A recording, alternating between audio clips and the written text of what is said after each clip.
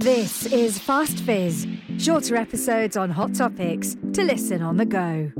Hello and welcome to Fast Fizz with your host Ruth. I just wanted to check in with you and just say the words, don't assume.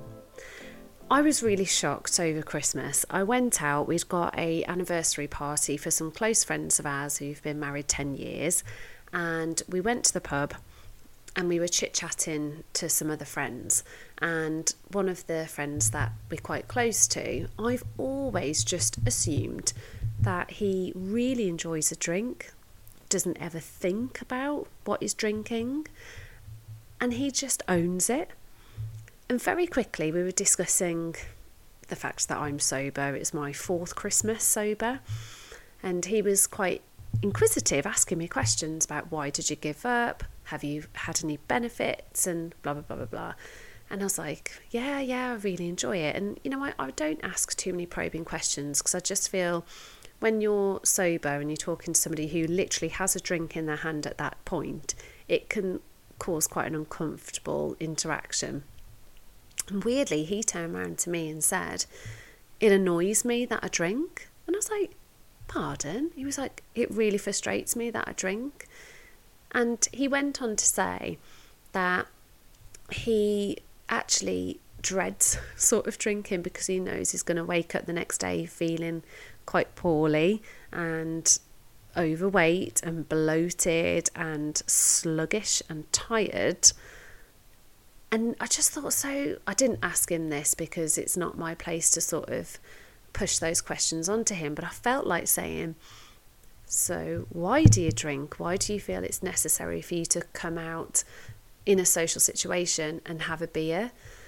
And he went on to tell me that he goes through bouts of fitness where he'll set himself a challenge and he won't drink for a month, he'll eat really clean, he'll exercise loads, and he's like, I feel on top of the world, I feel so much healthier and so much better.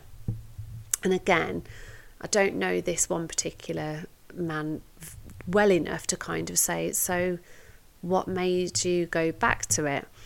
But I'm just so intrigued, and it got me thinking that there's so many people I look at who drink around me, and I just assume that they're happy, comfortable and content with the level of alcohol that they're consuming, when actually you get to talking to people and it's the complete opposite. It's, you know, there's a few other people there just saying, oh, I'm going to feel so rubbish tomorrow, and oh, I wish I hadn't have had that last one. And I equally, because it's over the Christmas period, I've had a couple of people texting me saying, oh, I can't wait till the 1st of January, so I've got an excuse not to have a drink. And these are people who own it usually.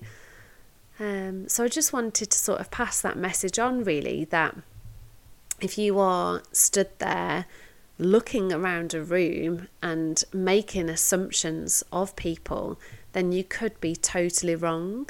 And the other message I really wanted to get across in this is equally, don't let that stop you from making changes to your life because you're making assumptions that people would judge you if you reduce your alcohol intake or give up alcohol.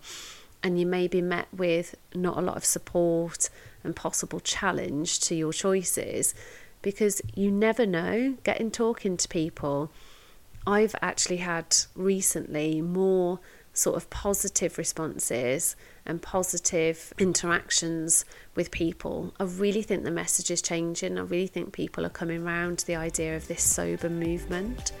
So yeah, it's just a short one from me today, but I just thought I'd pass on those thoughts. So don't assume. Have a good day, everybody, and thanks for listening in to Fast Fizz.